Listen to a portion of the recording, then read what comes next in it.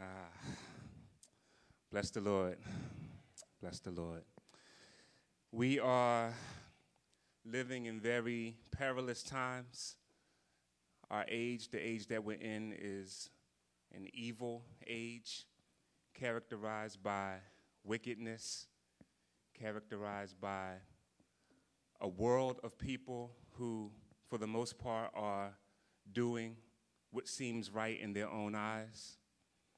We're in a world where everyone claims to be a Christian, but yet the reality is if you really, really look around and look hard, there's not much evidence that all who claim to be Christians actually know God. I believe that the greatest need in this age, and really in any age, is to know God better. And I know that that is very core in terms of the vision at Epiphany. We want to be a group of people who make it our life's dedication to know God and to make him known to others. And so today we're going to be looking at Isaiah chapter 6, which is really a good springboard to gaining insight into the person, the character of God.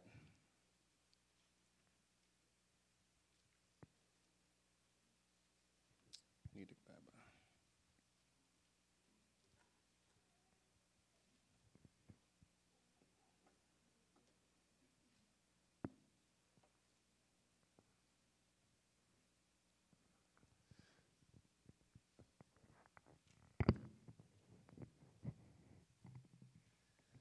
Isaiah chapter 6, and I'm going to read from verses 1 to 10.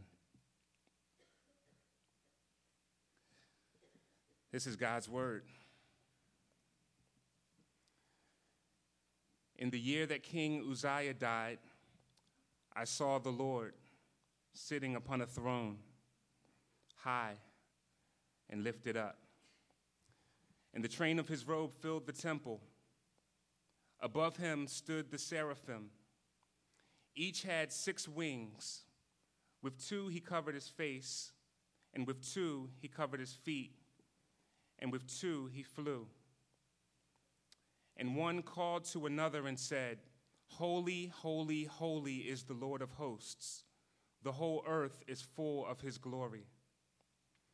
And the foundations of the threshold shook at the voice of him who called, and the house was filled with smoke. And I said, "Woe is me, for I am lost, for I am a man of unclean lips, and I dwell in the midst of a people of unclean lips. For my eyes have seen the King, the Lord of hosts." Then one of the seraphim flew to me, having in his hand a burning coal that he had taken with tongs from the altar. And he touched my mouth and said, "Behold, this has touched your lips. Your guilt is taken away, and your sin atoned for." And I heard the voice of the Lord saying, "Whom shall I send, and who will go for us?" Then I said, "Here am I, send me." And he said, "Go and say to this people, keep on hearing, but do not understand. Keep on seeing, but do not perceive. Make the heart of this people dull and their ears heavy, and blind their eyes, lest they see with their eyes and hear with their ears and understand with their hearts and turn and be healed." Let's pray.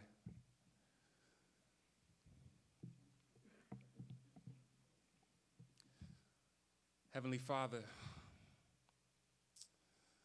oh God, you are holy. You are holy. You are the God of wonders beyond our galaxy. And the universe declares your majesty. You are holy, and you are the Lord of heaven and earth. And Father, it's amazing that you have stooped so low so as to engage with us, to speak to us. Lord, we thank you for Jesus. We thank you for the gospel. As we get into the text today, Father, we pray that the Spirit of God would use the Word of God to reveal the Son of God. And we pray that you would do it for the sake of his name. Amen.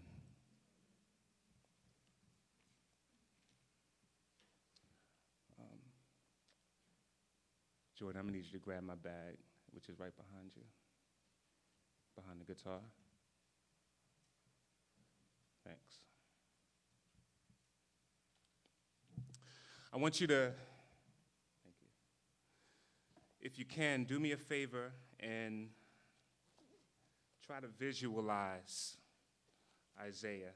I want you to walk with me.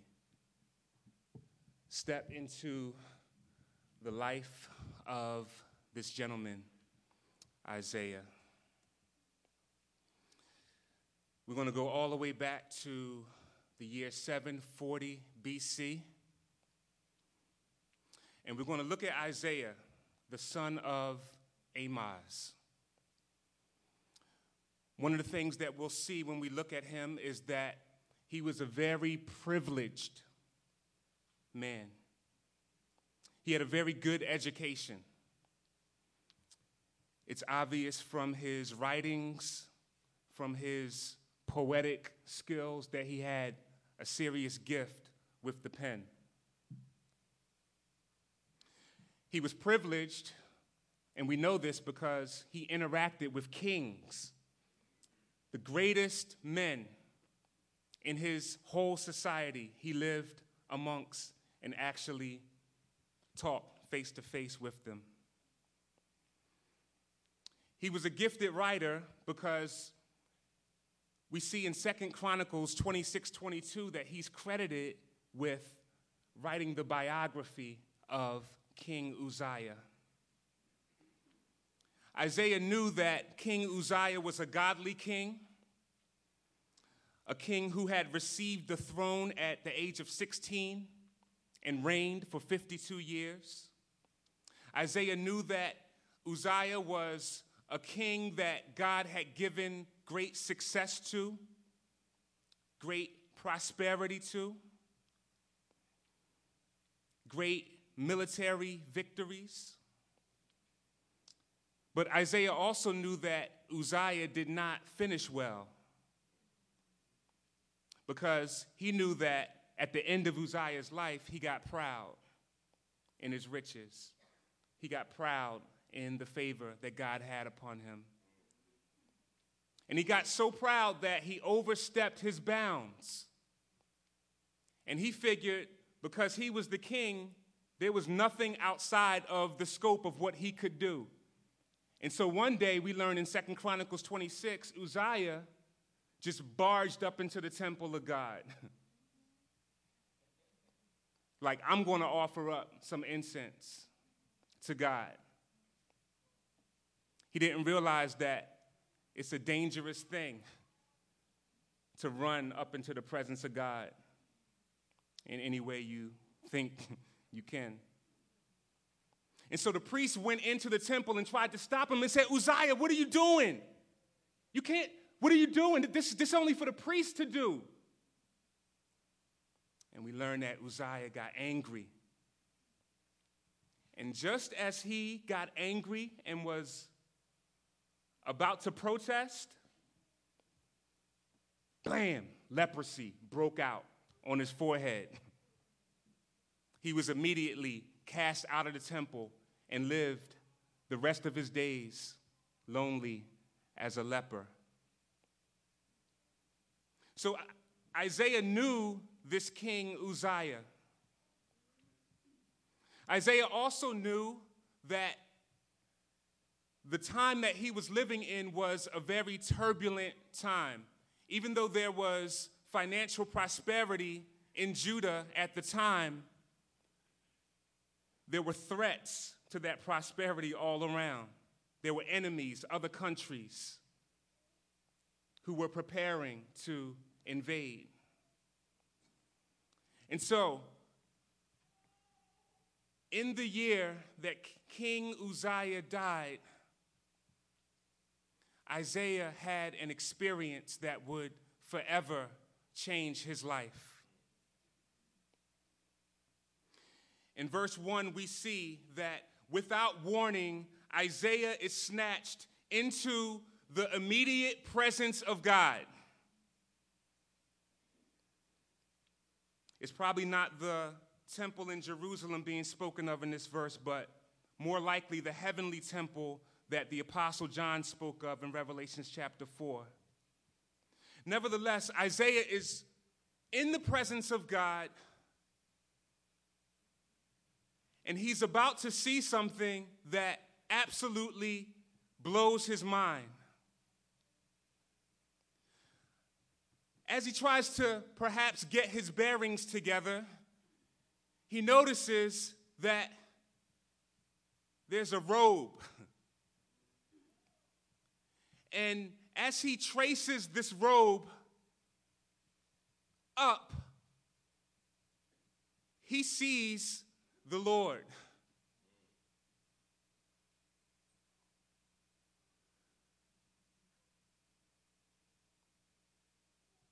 Perhaps he thinks it's a dream. Perhaps he thinks it's a vision. Perhaps he has no idea what to think at that moment. But whatever's going on in his mind, he sees the Lord and he knows that it's the Lord. Now, as he's rocked off of the sight of the Lord, he notices as he continues to look up, he sees these beings. And these beings catch his attention because they're burning. They're burning ones. Seraphim, burning ones. And they're strange creatures.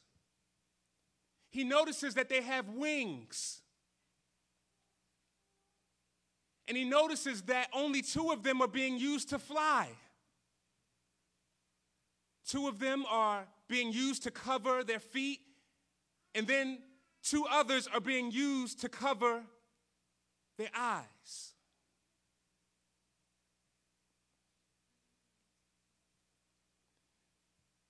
Perhaps he wondered why they had so many wings.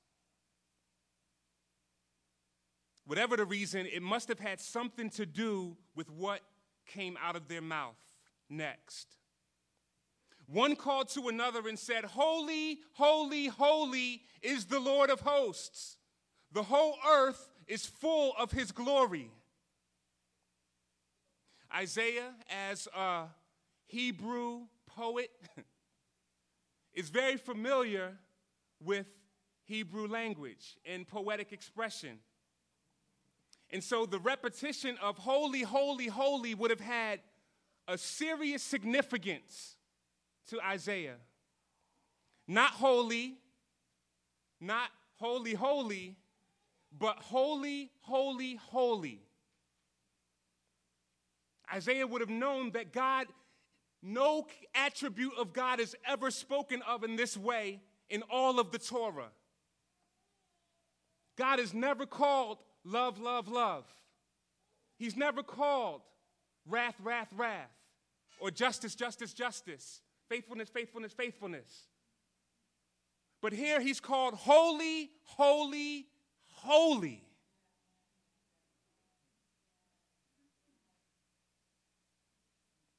I'm assuming that Isaiah had some kind of physical reaction or response to what was being said. If it wasn't coming from within, it was definitely coming from without, because we see that the foundations of the threshold shook at the voice of him who called, and the house was filled with smoke. And so Isaiah is in the midst of an earthquake being caused by this voice, the voice of this burning one who's flying. And when he saw the smoke, maybe he thought back to Exodus chapter 19, verses 18 and 19, which says, "Now Mount Sinai was wrapped in smoke because the Lord had descended on it in a fire. The smoke of it went up like the smoke of a kiln, and the whole mountain trembled greatly. And as the sound of the trumpet grew louder and louder, Moses spoke, and God answered him in thunder."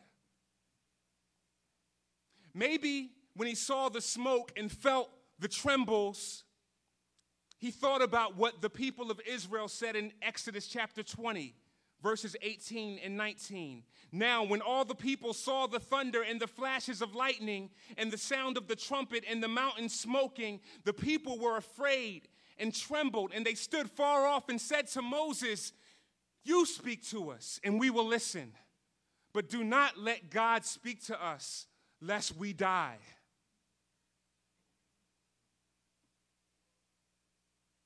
Maybe Isaiah is thinking about judgment when he sees the smoke and feels the trembles. Perhaps that's why he says what he says next. "Woe is me, for I am lost. For I am a man of unclean lips, and I dwell in the midst of a people of unclean lips. For my eyes have seen the King, the Lord of hosts." Isaiah knew.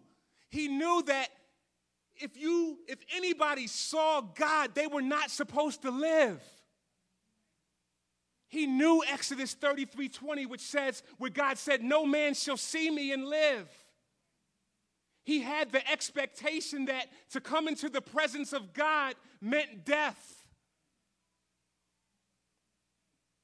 And so he pronounces a curse upon himself. He pronounces doom upon himself. He announces, I'm undone. I'm lost. I'm ruined, falling apart. For the first time, Isaiah has seen the Lord for who he really is in all his holiness, in all his glory, in all his splendor. And so for the first time, Isaiah actually sees himself for who he is in all his sinfulness, in all his depravity, in all his griminess. And not only does he see his own sinfulness, but he sees the sinfulness of the people, of the community around him. Isaiah doesn't think he's supposed to live. He can't help but think that God is going to kill him. His eyes have seen the King, the Lord of hosts.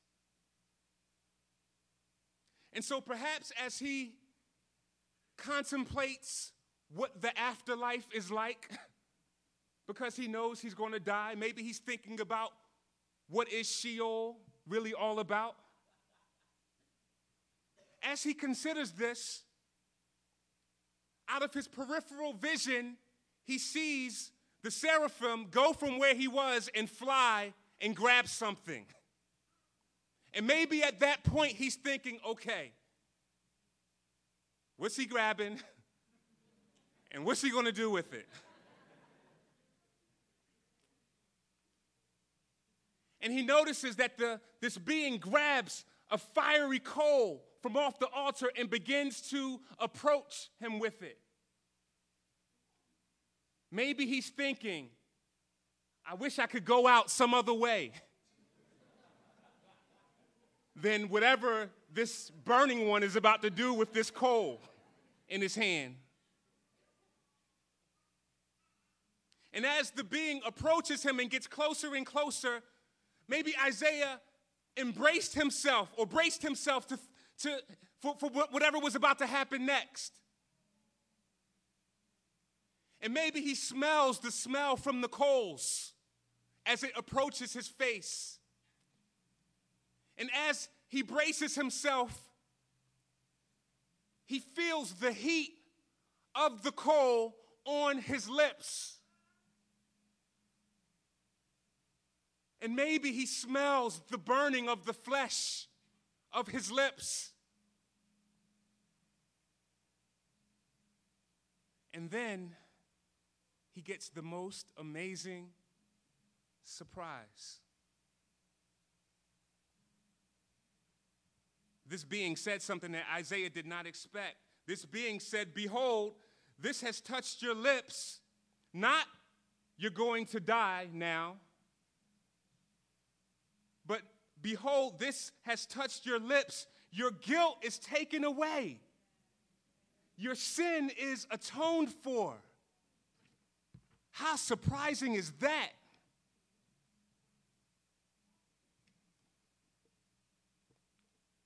The sin that he had felt,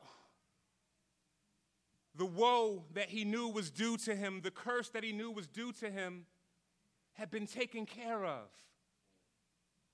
His guilt had been taken away. As he tries to take it all in, he looks back up to the throne and he hears a voice. He hears the voice of the Lord. In the council, within the council of God, there's a conversation going on. And the voice says, whom shall I send? And who will go for us? Isaiah is amazed. He's amazed at the opportunity. Look at the grace of God. Not only has God not killed him, but now God is asking an open-ended question. And Isaiah's not even going to look around to see if anybody else is going to answer it first. I'll go. Here I am. Send me. I mean, after all, I should be dead. After all, I came into the presence of the Holy One, and I lived. I have to go. What do you want me to do? Where am I going? I'll go. Here I am. Send me.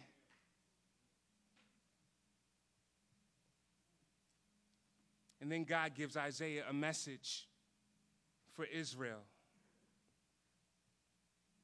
He said, go and say to this people, keep on hearing but do not understand, keep on seeing but do not perceive. Make the heart of this people dull and their ears heavy and blind their eyes, lest they see with their eyes and hear with their ears and understand with their hearts and turn and be healed.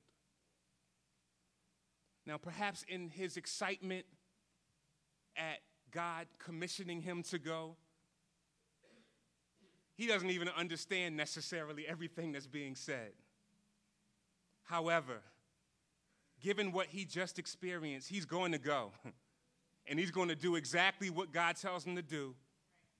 And he's going to say whatever God tells him to say. After all, he can't help it.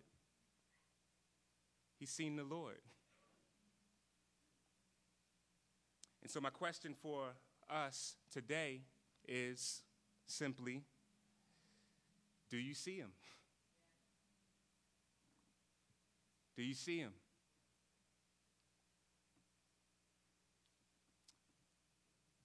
I want to describe a great reality in verses 1 to 4, a grave response in verse 5, a gracious remedy in verses 6 and 7, and a grim request in verses 8 to 10.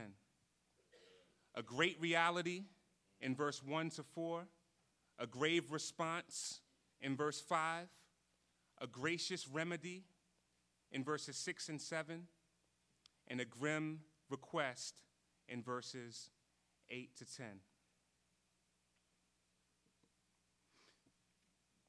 In the year that King Uzziah died, I saw the Lord sitting upon a throne high and lifted up, and the train of his robe filled the temple. Above him stood the seraphim. Each had 6 wings. With 2 he covered his face, and with 2 he covered his feet, and with 2 he flew. And one called to another and said, Holy, holy, holy is the Lord of hosts. The whole earth is full of his glory. And the foundations of the threshold shook at the voice of him who called, and the house was filled with smoke. Isaiah was confronted with the immediate presence of God, where the glory of God shone brightly and was seen clearly. Whenever we see glory, it always brings us back to the idea of the weightiness of God, the heaviness of the reality of God. It brings us back to this picture of the Shekinah glory of God falling upon the temple, so bright, so radiant, that to approach it would be death. The surprising reality that we find in the New Testament is that Isaiah saw none other than Jesus Christ. John chapter 12, verse 37 to 41 says this concerning Jesus. Though he had done so many signs before them, they still did not believe in him, so that the word spoken by the prophet Isaiah might be fulfilled. Lord, who has believed what he heard from us? And to whom has the arm of the Lord been revealed? Therefore, they could not believe. For again, Isaiah said, he has blinded their eyes and hardened their heart, lest they see with their eyes and understand with their heart, and turn, and I would heal them. Isaiah said these things because he saw Jesus' glory and spoke of him. Isaiah is having none other than an encounter with the pre-incarnate Christ. He's seeing Jesus. See, we've been going through Jesus Unplugged, right? One of the main things that have been stressed is that we need to get out of our minds our own notions of who Jesus is and accept what the scriptures proclaim about this Jesus. This Jesus is high and lifted up.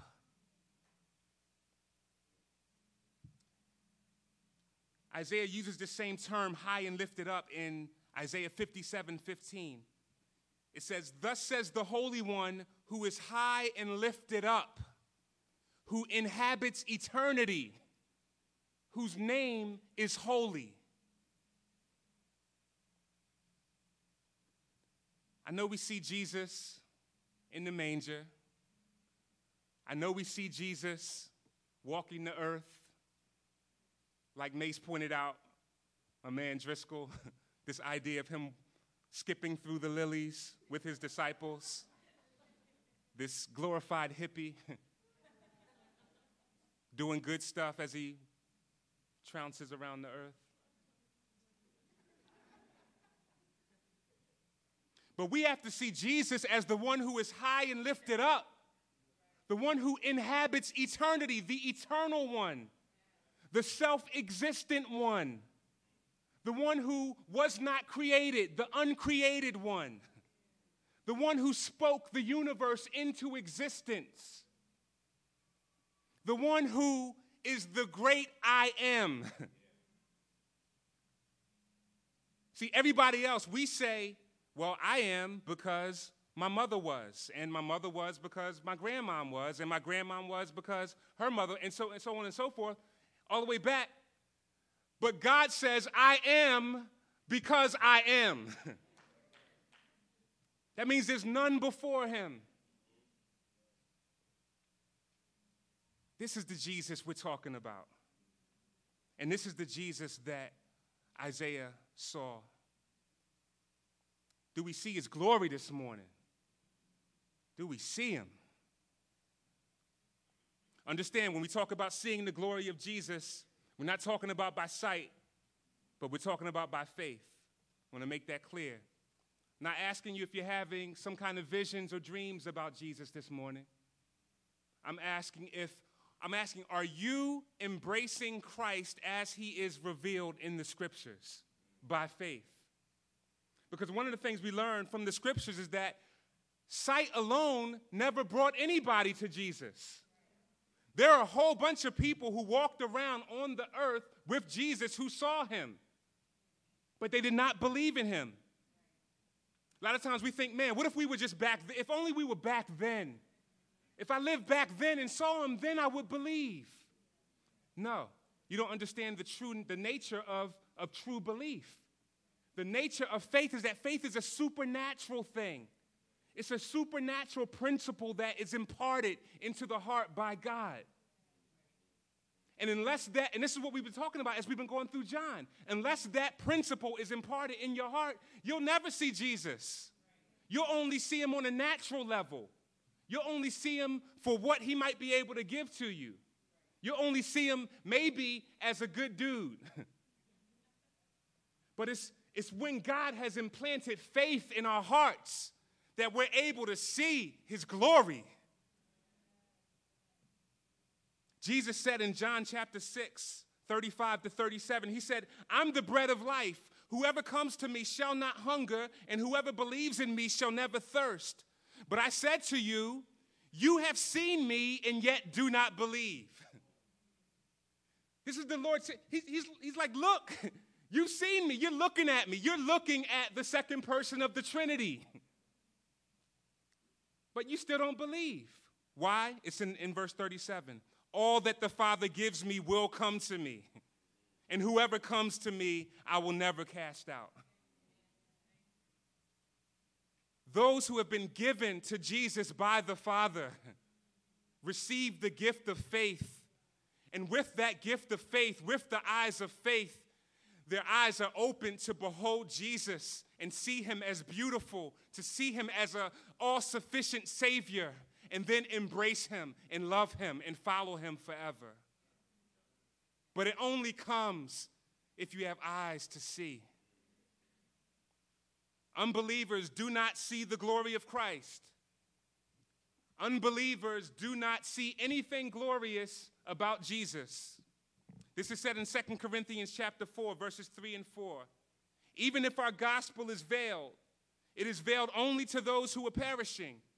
In their case, the God of this world, meaning Satan, has blinded the minds of unbelievers to keep them from seeing the light of the gospel of the glory of Christ, who is the image of God.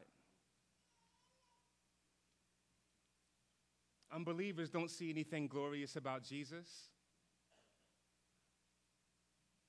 Their minds are blinded by Satan. Do you see him today? My goodness, do you see him, y'all?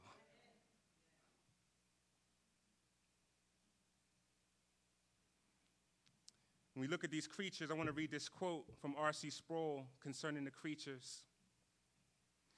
You know, it's interesting because when we see these beings with all of these wings, one of the things we know about God is that God never wastes anything. So everything that God creates, he creates for a purpose. So it's not like these wings are just some extra appendage with no good use to them. Like, they have a purpose. Listen to what R.C. Sproul says. He says, the seraphim have a second pair of wings, and the second pair is used to cover their feet. This equipment is not intended as a sort of angelic shoe to protect the soles of their feet or to facilitate walking in the heavenly temple. The covering of the feet is for a different reason, a reason reminiscent of Moses' experience with the burning bush. And he quotes from Exodus chapter 3, verses 2 to 5. When the Lord had Moses at the burning bush, when the Lord saw that Moses had gone over to look, God called to him from within the bush, Moses, Moses. And Moses said to him, here I am. Do not come any closer, God said. Take off your sandals, for the place where you are standing is holy ground. Sproul continues, God commanded Moses to take off his shoes. Moses was standing on holy ground. The ground was made holy by the presence of God. The act of removing the shoes was a symbol of Moses' recognition that he was of the earth, earthy. Human feet, sometimes called feet of clay, symbolize our creatureliness. It is our feet that link us to the earth. The seraphim are not of the earth. Their feet are not made of clay. As angels, they're spirit beings. Nevertheless, they remain creatures. And the imagery of Isaiah's vision suggests that they too must cover their feet, acknowledging their creatureliness in the exalted presence of God. These beings that were flying around, they were burning ones. These are perfect, sinless beings. And they still got to cover their eyes. They still have to cover their eyes in the sight of the King of glory.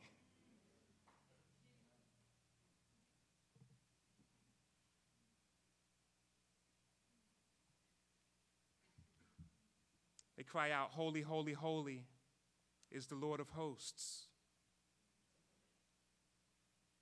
The whole earth is full of his glory." John Piper describes the glory of God this way. He says, and I love this, God's glory is his holiness gone public. His holiness gone public. It's everything that he is in himself, that he has been for all eternity on the low before he ever created anything, publicized, put out there for everybody to see it. His holiness gone public. And it's hard to talk about glory in these days, these times that we're living in, because glory is such a weighty thing. We live in such trivial times today. We live in an age of chicken noodle soup and shake them Skittles and a whole bunch of other nonsense. Stuff that has no eternal value whatsoever.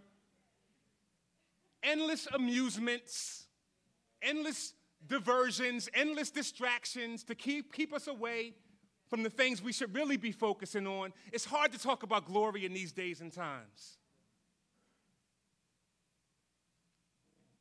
It says in verse 4 that the smoke filled the temple.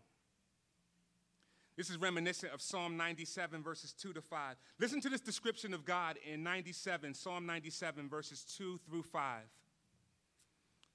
It says, "Clouds and thick darkness are all around him. Righteousness and justice are the foundation of his throne. Fire goes before him and burns up his adversaries all around. His lightnings light up the world. The earth sees and trembles. The mountains melt like wax before the Lord of all the earth." I have a question. Is this the God that you worship? Is this the God that you worship?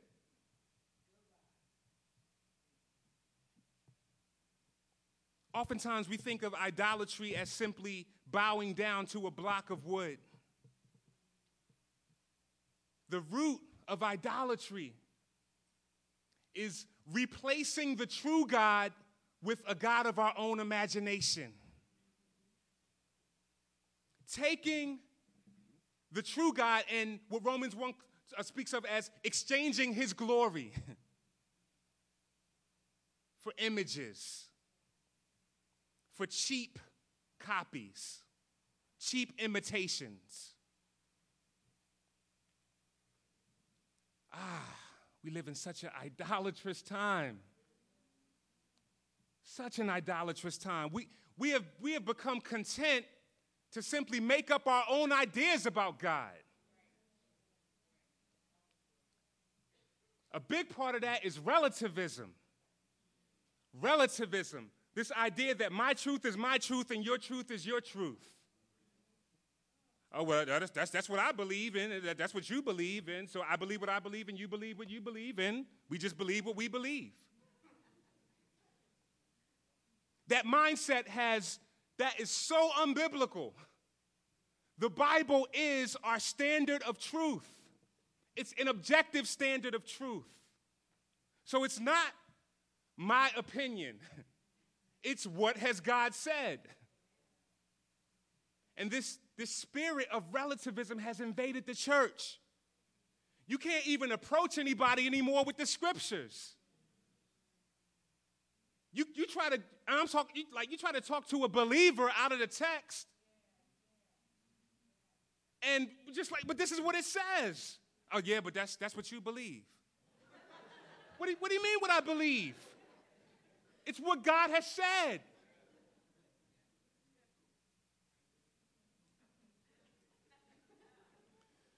And so what we in relativism is just it's a symptom of the idolatry that has gripped our land. Because we don't want, if truth be told, sinners do not want the real God as he has revealed himself. And we're going to talk about that in a second. Sinners do not want the real God as he has revealed himself. He's too scary. He's too dangerous. And so what we do is we come up with our own notions of God. This is the height of arrogance. And it's the essence of idolatry. It's funny because a lot of times we talk about intimacy with God. And amen, intimacy with God is a good thing, but at times I wonder, like, do we really know what we're asking for when we talk about being intimate with God?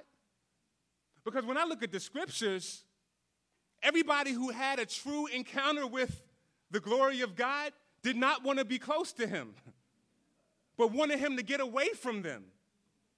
This is what we, I remember Deuce alluded to this a few weeks back, Peter and Luke.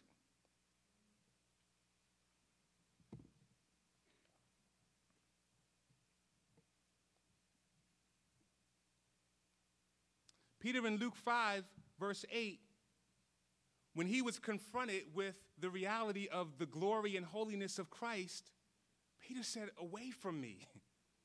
I'm a sinful man."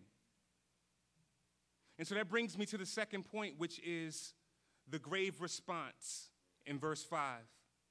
The grave response. I said, "Woe is me, for I am lost. For I am a man of unclean lips, and I dwell in the midst of a people of unclean lips. For my eyes have seen the King, the Lord of hosts." Isaiah's response of pronouncing woe upon himself is similar to the response of Israel in Numbers chapter 17, verses 12 to 13, when it says, "The people of Israel said to Moses, 'Behold, we perish. We are undone. We are all undone. Everyone who comes near to the tabernacle of the Lord shall die. Are we all to perish?'" What Isaiah recognized and what we need to recognize is that God's holiness presents a problem for our sin. And that's why we spend most of our lives running from God. It's kind of like when you're on the highway and you're just cruising along doing your thing, may or may not be speeding. Me, I'm not speeding, personally. Usually. But even if I'm not, when a cop pulls up behind me and is just riding, you get this uneasy feeling, even if you're not doing anything wrong. And you just want him to go on his way. You'll slow down. And I can't even focus. I can't even really listen to my music because I always got one eye in the rear view. That's how it is with the Lord. The Lord exposes our sin. When we see him for who he is, we see ourselves for who we really are. And it makes us uncomfortable because we recognize, or we should recognize, like Isaiah recognized, that we're unclean. See, we can front before people, but we can't front before God. We can present a facade of holiness before people. And in these days, the standard's not very high. So as long as we're not doing the crazy, crazy stuff, we look all right in this depraved society. But we can't hide from God. We can't front before God. When Isaiah says, "I'm a man of unclean lips," we could talk about lips and how they are oftentimes throughout scriptures indicative of the spiritual state. Out of the abundance of the mouth, or out of the abundance of the heart, the mouth speaks. But I think here the emphasis is really not necessarily on lips as much as it's on unclean. Because that's a picture of being ceremonially unclean. In other words, not fit for worship. Not fit to be in the presence of God. God was meticulous about how he was to be approached in the Old Testament. And you could not, as Uzziah found out, as Nadab and Abihu found out in Leviticus 10, you can't just come up in God's presence any kind of way you want because he's holy. And it's not up to us to determine how we're going to approach God. It's up to God to determine how we are to approach him. And so Isaiah recognizes that he's unclean, and that's what every Christian recognizes. We all recognize, man, God is holy. Look at Jesus, he's sinless. The next step should be, woe is me. I need a Savior. See, oftentimes we want to skip past the grave response. We want to go from the great reality straight to the gracious remedy. And so what you have when that's the case, you have people proclaiming guilt being taken away when there hasn't even been a recognition of guilt. You have good news being proclaimed when there hasn't even really been any bad news. Like, how are you going to tell me about the good news of my sins being forgiven when I don't even have a category for that? I don't even have a category for needing to be forgiven. I feel like I'm a good dude. It's the law of God that produces the grave response. It's the holy law of God that produces the grave response. And notice something. Notice that God doesn't tell, when Isaiah says, woe is me, God doesn't say, oh, come on, Isaiah, lighten up. Take it easy. Come on. You have low self-esteem, Isaiah. He doesn't say that. You're being too hard on yourself. No, what God does is he deals with the problem. He doesn't deny the problem. He deals with the problem. That's why we see the gracious remedy in verses 6 and 7. Then one of the seraphim flew to me, having in his hand a burning coal that he had taken with the tongs from the altar. And he touched my mouth and said, behold, this has touched your lips. Your guilt is taken away. Your sin atoned for. This seraphim flies to the altar being the picture of the place of sacrifice for sin. God deals with the problem that his holiness presents to our sinfulness, not by overlooking it, but by providing a sacrifice, by providing an atonement. A.W. Pink says this: God has often forgiven sinners, but he never forgives sin.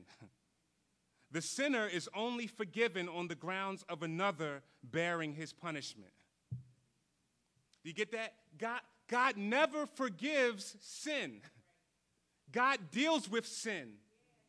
Wherever sin appears, God punishes it. The only question is who's going to take the punishment, not whether or not there will be punishment. All other belief systems believe in some way in a God that does not actually deal with sin in this way.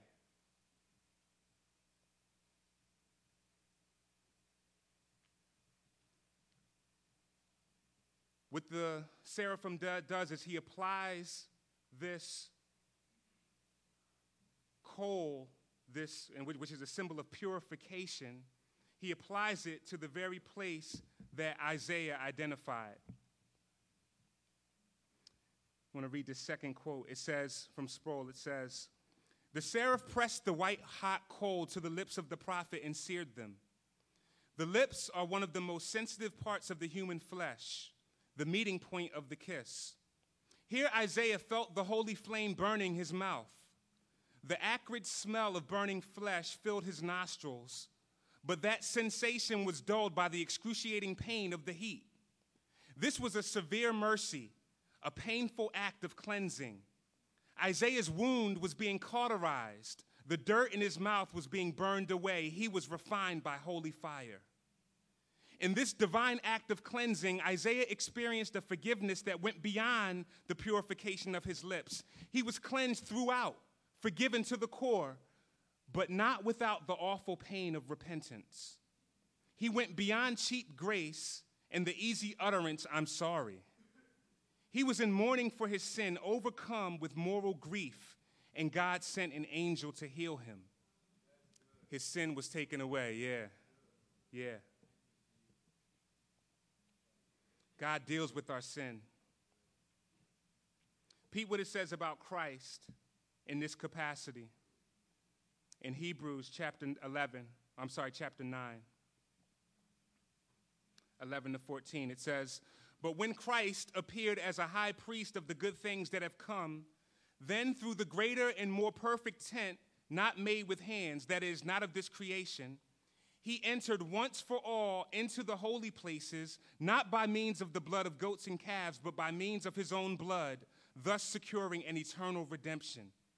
For if the sprinkling of defiled persons with the blood of goats and bulls and with the ashes of a heifer sanctifies for the purification of the flesh, how much more will the blood of Christ, who through the eternal Spirit offered himself without blemish to God, purify our conscience from dead works to serve the living God?" That's what we see. We see a purification of Isaiah's lips that speaks to a purification. It points forward to, anytime you have an altar, you have blood and you have fire. The blood and the fire that Isaiah witnessed, it points forward to the purifying blood of Christ and the purifying fire of the Holy Spirit who cleanses us and purifies us when we trust in Jesus. We all come the same way. We see his greatness, we recognize our sin in light of his greatness, and then we cry out to God, "Save us." And the only way anybody has ever been saved has been through looking not to ourselves and what we can do, but looking to the sacrifice that has been made. And the most amazing thing about this whole text is that the high and lofty one who inhabits eternity, whose name is holy, took on human flesh. And he came and he bore our sins in his body on the tree. And God did not say to Jesus, "Just let them slide." Jesus did not say to God the Father, "You know what, God, you're being too hard on them." No. Jesus came to honor his Father, and he bore the full punishment of our sin in himself. And it vindicated God. It vindicated God's way. It showed that God is a just God. He's not just going to wink at sin. He's not just going to let it slide. But he's also a God of great love. And because of that love, he sent his son to die for our sins. Have you embraced this Jesus this morning? In verses 8 to 10, we see a grim request. And the reason I call it a grim request is because what we find out later is that God sent Isaiah to speak to a group of people who were not going to listen to him. See, if we had our way, if I had my way, after the atonement, after his guilt is taken away and God tells Isaiah to go, it's going to be peaches and cream. He's going to ride off into the sunset with a smile on his face. Tradition says that Isaiah was sawed in half. Isaiah had a life of serious persecution ahead of him. And in some way, that's true of every believer. We're called to the way of the cross. We're called to the narrow road, which is a hard road. We're called to trials, difficulty. The idea of a Christian life minus suffering is not biblical Christianity. Anytime we see glory in the New Testament, somewhere around there's usually suffering. Suffering is usually in the context. Charles Spurgeon said, there are no crown wearers in heaven who were not cross bearers on earth. We live in a day where the cross has been the way of the cross has been taken out of the pulpit. We want to proclaim the way of the cross. And the task is difficult. Living for God is difficult. Living for God is difficult, especially in the midst of a godless society. Especially when we have to deal with indwelling sin within our own selves. Especially when we have to deal with an enemy, Satan, who prowls around like a roaring lion, seeking whom he may devour. The Christian life is hard. And the only thing that's going to be proper motivation for living it out is knowing that our guilt has been taken away. Our sin has been atoned for. Continually pointing back to Christ, continually looking back to the gospel and what God has already done in the past for hope for what he will do in the future. Otherwise, we're going to burn out. Otherwise, we're not going to be committed to the mission. A lot of people seemingly come on board with the mission, but they haven't actually received the call.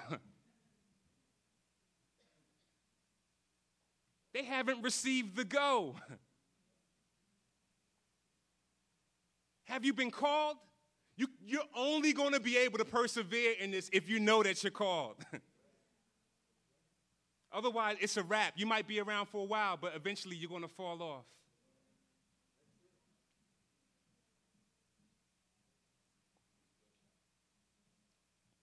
We're not any better than our Lord Jesus. His way was the way of the cross. He said, if they persecuted me, they're going to persecute you. No servant's greater than his master. So why should we shouldn't be surprised. Have you been sent? First of all, have you seen him? That's the first thing. Have you seen him? Have you seen yourself in light of him? Have you embraced the call? And have you gone? Are you going?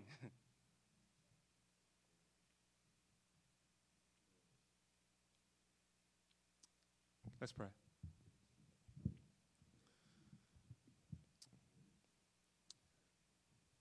Lord, we worship you. We bless your holy name this morning. God, we praise you for your glory. God, we pray that you would open our eyes, open the eyes of our hearts, that we might see you. Grow us in our understanding of Christ. To know you is eternal life, Father. God, I pray that we would be filled with the knowledge of your will so as to walk in a manner worthy of the gospel, bearing fruit in every good work, increasing in the knowledge of God. Lord, help us to embrace the hard road. Help us to embrace the trials, knowing that the Spirit helps us in our weakness, and knowing that you've promised to be with us until the very end of the age. Lord Jesus, we worship you this morning, and we thank you that you have taken away all of our guilt.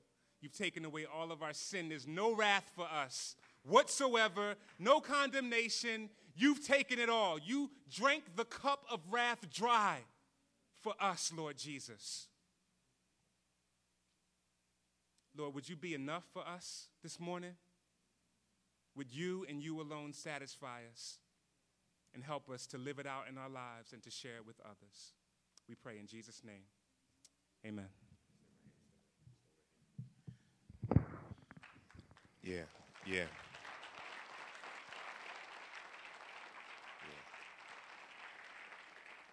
Let me pray for our brother. Lord God, thank you for Shy. Thank you for your hand being on him.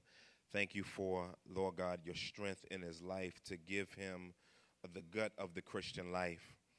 Lord God, thank you for the pills that you've allowed him to swallow. Lord God, thank you for his singleness and how you're walking him with you in his singleness as an example to many single brothers. Lord God, I pray that you would keep him, that you would keep him under the hand of the Lord Jesus Christ. Lord God, that you would overwhelm him with the reality of Jesus consistently. Lord God, and that you would blast doors open for him to go through to continue on mission with you, Lord God.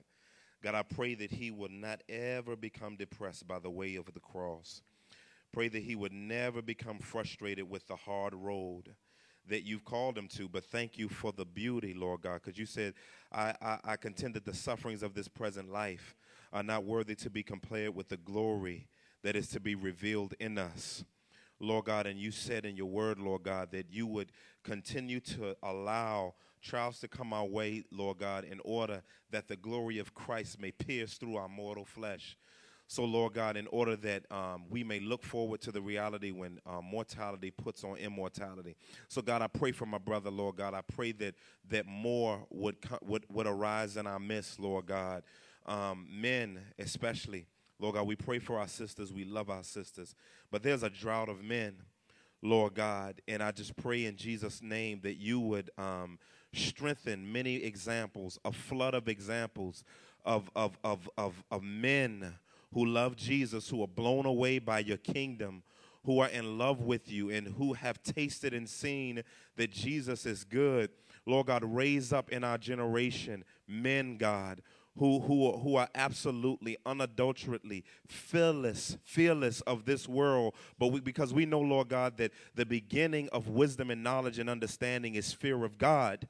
So, God, raise up a generation of God-fearers, God, who are pumping their fists for kingdom glory, Lord God, not self-glory, not self-attainment, not getting their name out there, not their 15 minutes of fame, Lord God, but cats that are blown away and are passionate about the truth of Jesus Christ and can't sleep at night because you're rocking them, Lord God, who wake up in the morning thinking about you, Lord God, who go to bed, who are just haunted and plagued by the glory of the living Jesus Christ. God, we need it in our generation, God. We need it when we have it in this place, God. And so, God, I pray in Christ's name that we would love the things that are closest to your heart. In Jesus Christ's name we pray. Amen, amen, amen. Let's big up God. Let's big up God as we get ready to worship the Lord through communion. How many of you were touched by the reality of the glory of God just now? Amen.